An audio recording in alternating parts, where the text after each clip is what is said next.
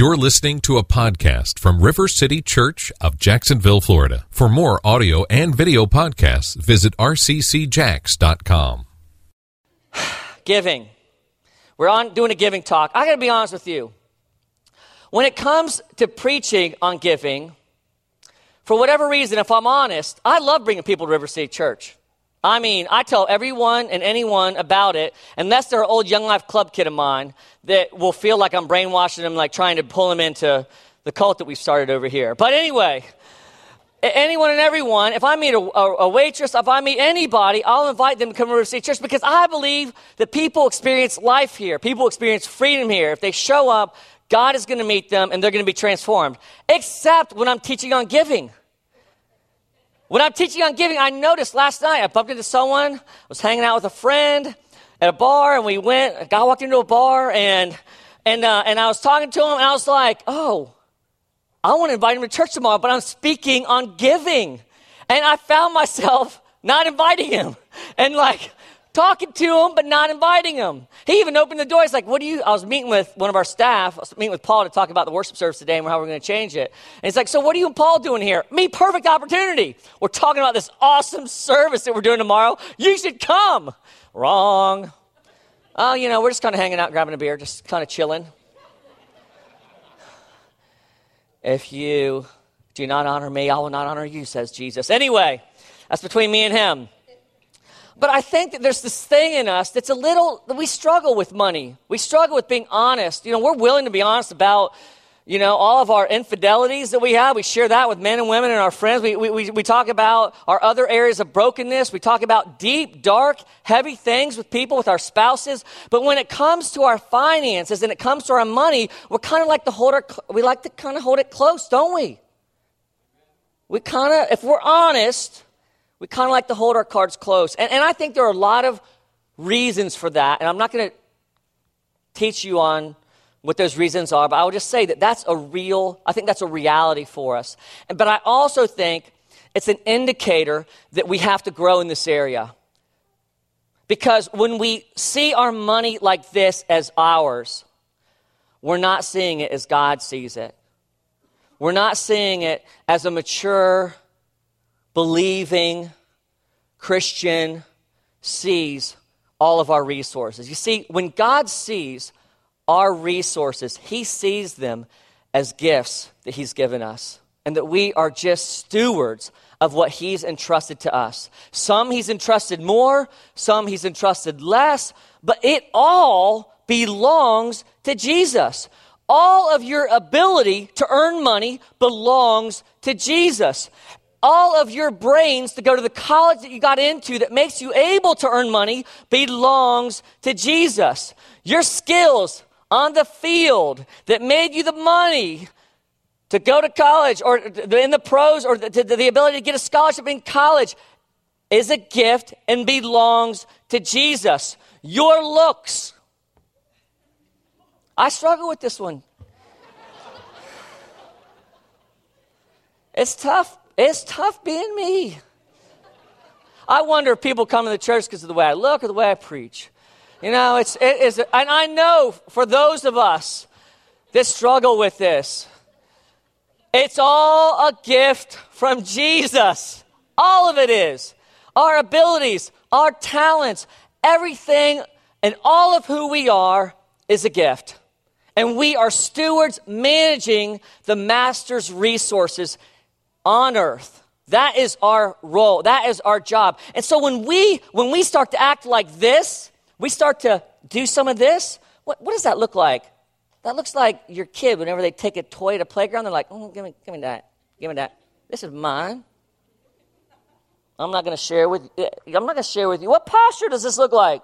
This is all about me. This is mine. I've earned it. I've taken it. I've got it. Back off. And I might share it with you if you're lucky. Now, we would never, ever say that we have or that we do treat our money like that. But if we are not openly willing or feeling the need to hide what we have, it's this posture that it's coming from. I mean, I'm looking around, I'm seeing knees wobbling, people shaking, people looking down, not making eye contact with me.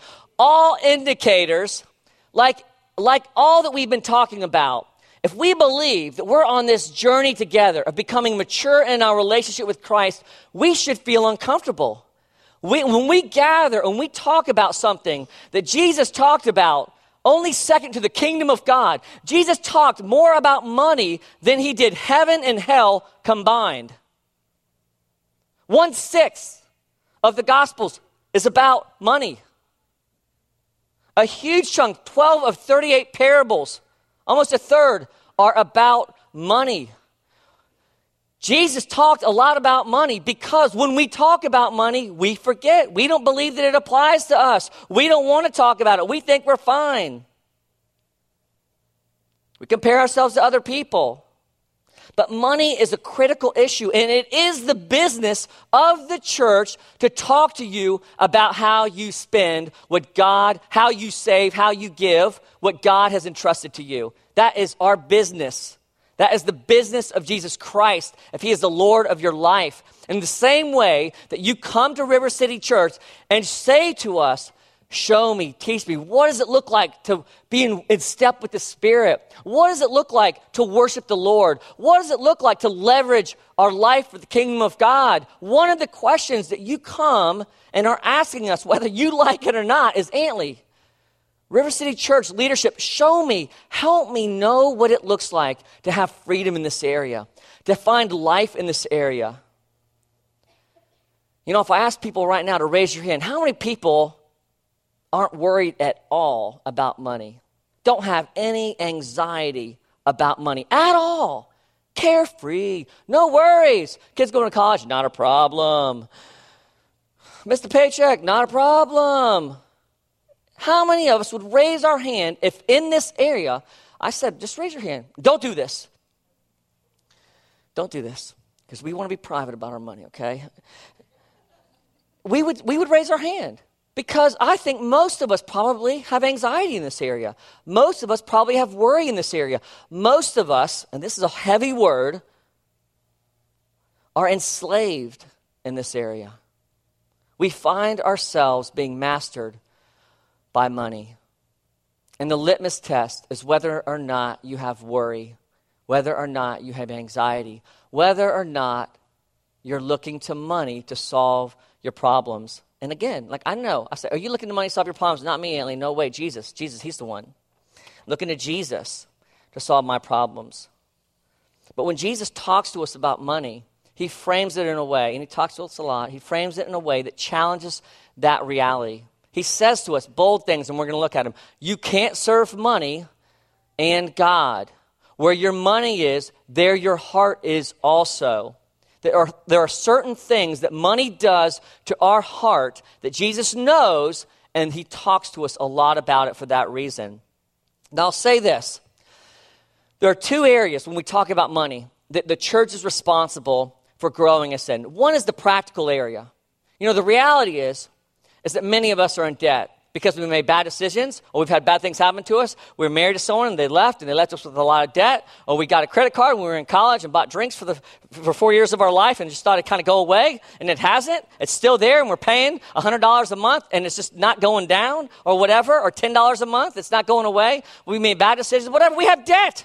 Well, I'll say this. And so one is a practical reality. The church has a responsibility to do the best that we can to help you trust us. Not that if you don't trust us, you shouldn't give, because you're giving to God. We're accountable and responsible for how we spend it, and that's between us and God. But we do have a responsibility. We've become more transparent than we've ever been. We have books that are more clear than we've ever had. You can come in anytime, talk to Jonathan White, and he will show you where every single dime goes in our church. And so one of the things that we're responsible for as a church is making a practical demonstration of, hey, this is where your money's going. This is our vision. This is our plan. These are everything. You can come in and look at those things. But the other thing is we want to partner with you in practical ways in helping you get out of debt. And on our website, when you go to our giving page, the fourth little ticker down, let's see that picture. The fourth little ticker down, you'll see give. I cannot read that. I can't. I wish I could. I can't. I printed it out. It's right here because I knew I couldn't read it. I did this earlier.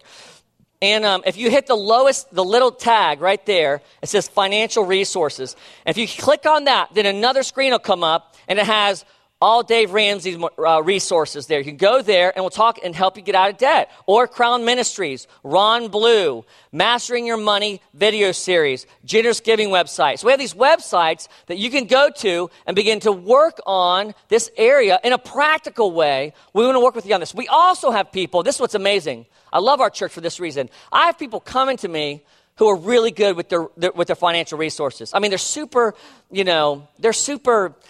on it. I mean, they are on it. They know where every penny goes in their house, and they've learned to be good stewards.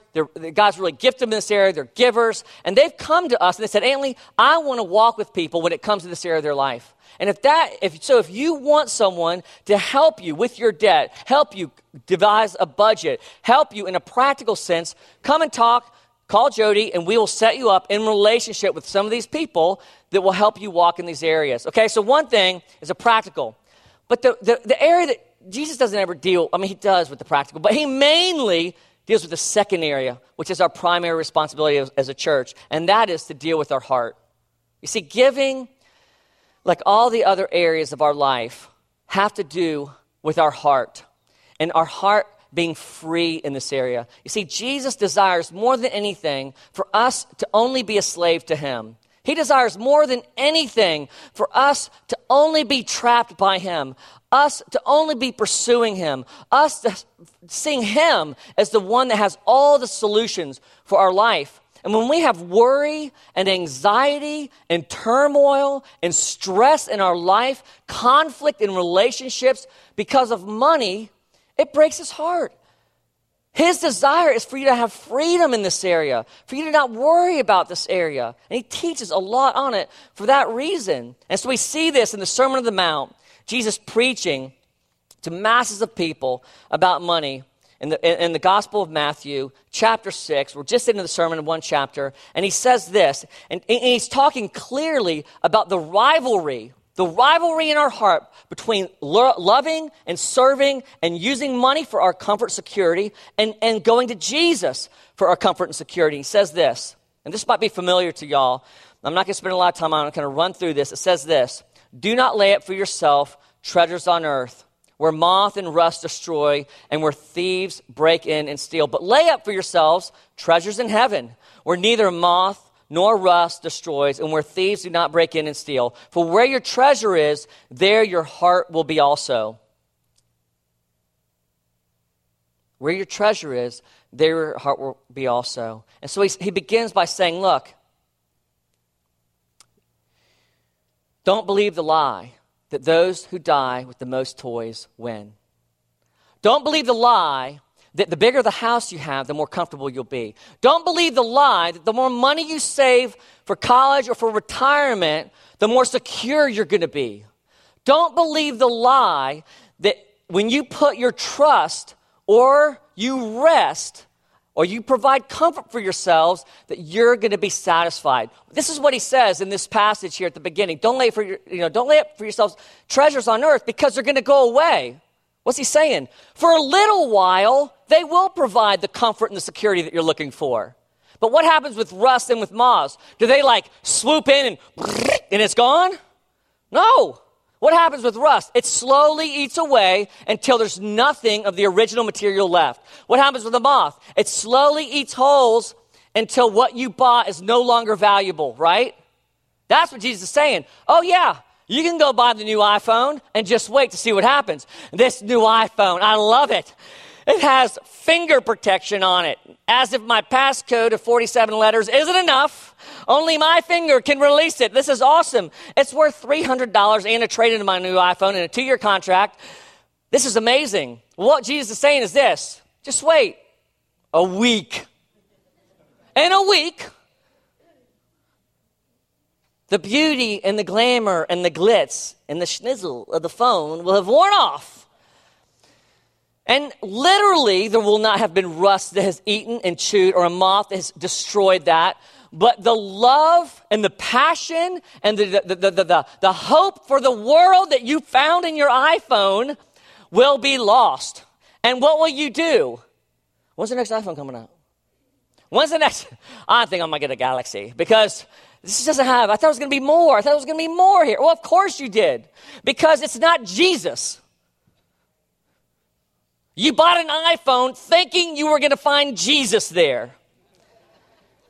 Don't be surprised when you don't find Jesus in your iPhone or your gated community or the new car you bought or the savings that you have or whatever else. You stamp it. You won't find Jesus in anything that you purchase in the world. Nothing of God can be purchased. All that we receive from God is a gift. So when you go to buy something, here's a litmus test. If you bought it, you won't find Jesus there. Okay? You won't. So quit looking. Because when you look for Jesus in the things of the world, you will be satisfied for a little while, is what he says. But eventually, your heart will be hungry again, no matter what it is.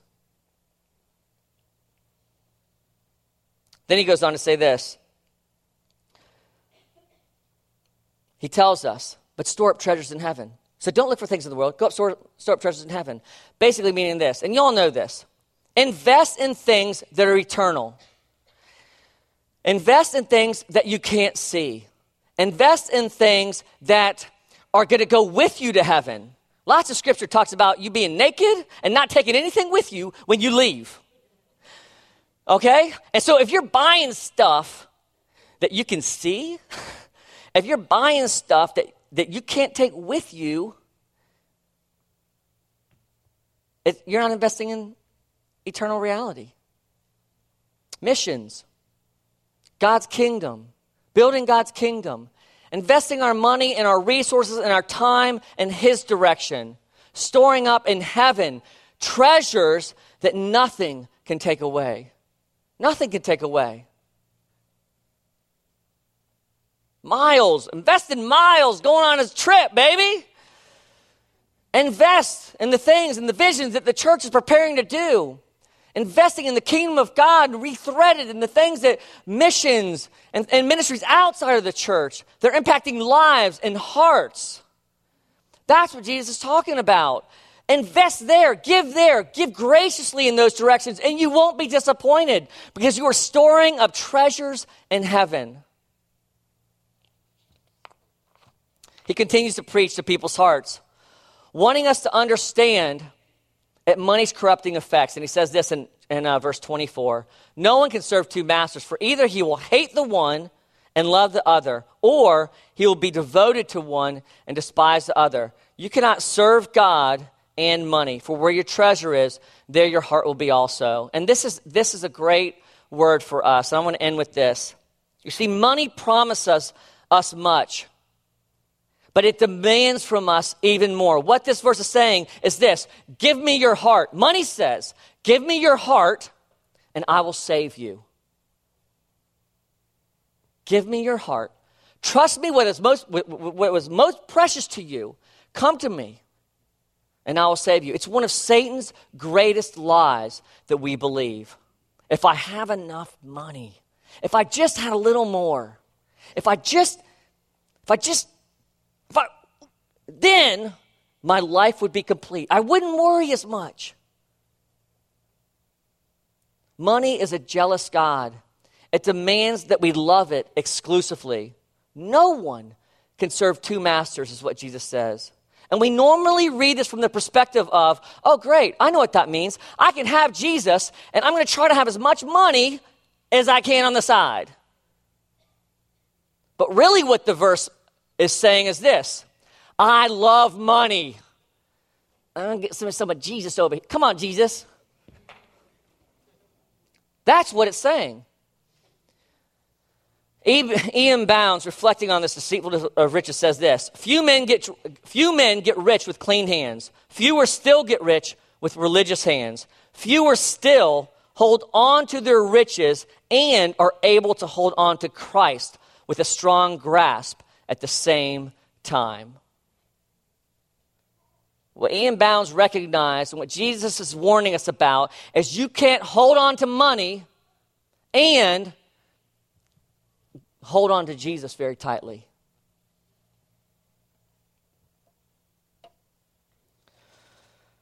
Money is no different than everything else that God is trying to bring us freedom from. There's nothing.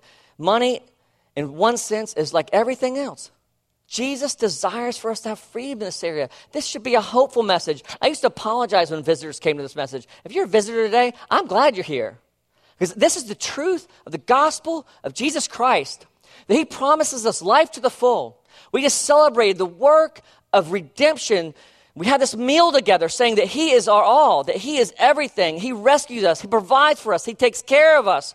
When we find refuge in him, his armies protecting and guarding and watching over us. But instead, we'd rather have money. And Jesus is warning us, and the gospel says, don't believe the lie. Don't believe that lie.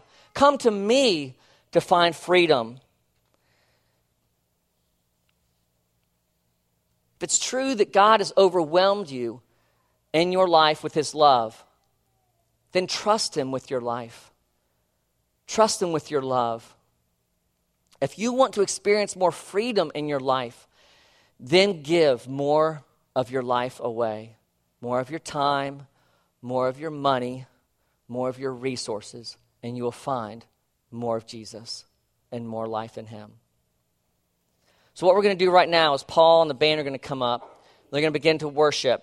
And we're going to encourage you, if you haven't, to give more of your life away.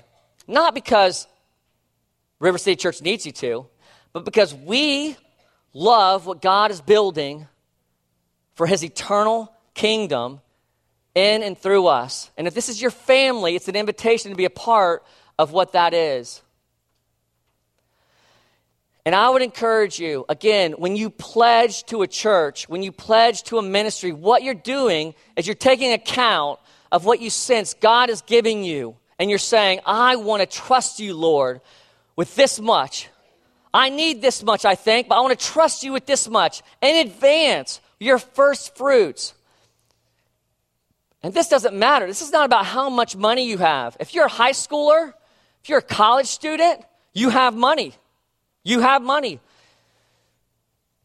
This is an opportunity to begin now learning how to give, learning how to portion what God has entrusted to you and demonstrate in a worshipful way how much you trust him with your life.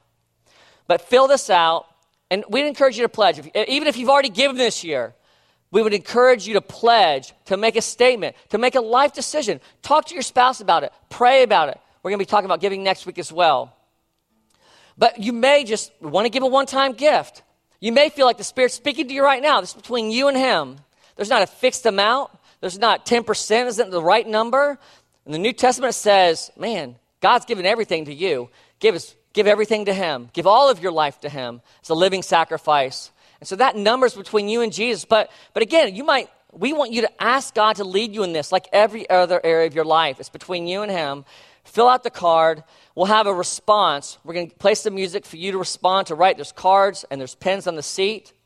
If you already have pledged, don't pledge again because that will mess up our numbers.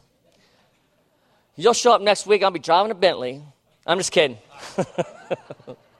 There, way to build trust, Stanley. All right. But if you've already pledged, you've already filled out a pledge card, don't fill out another one. But if you have already given and you haven't pledged, you can fill out another one and write what you'd like to give. And then we're going to have a response. We'll have iPads in the four corners along with giving, an opportunity for you to give. And then we will also, as we begin to worship, we'll have a chance for you to do ministry. So right now, the worship team is going to play some music. I'm going to pray for us. The Holy Spirit, invite the Holy Spirit to speak to us. And then Paul will call us to worship and we'll respond. And we'll have a song and an offering song, okay? Father, we thank you for the opportunity to trust you with more of our life, to come to you, to present our lives as a living sacrifice. We pray, Lord, that you would give us and speak to us about what you've given us and challenge us on to trust you more with our finances. That we would find freedom in this area this morning. That we would find life in you, Jesus, in places that we've been looking for money to find life. Come, Holy Spirit, now and speak to us and lead us during this time.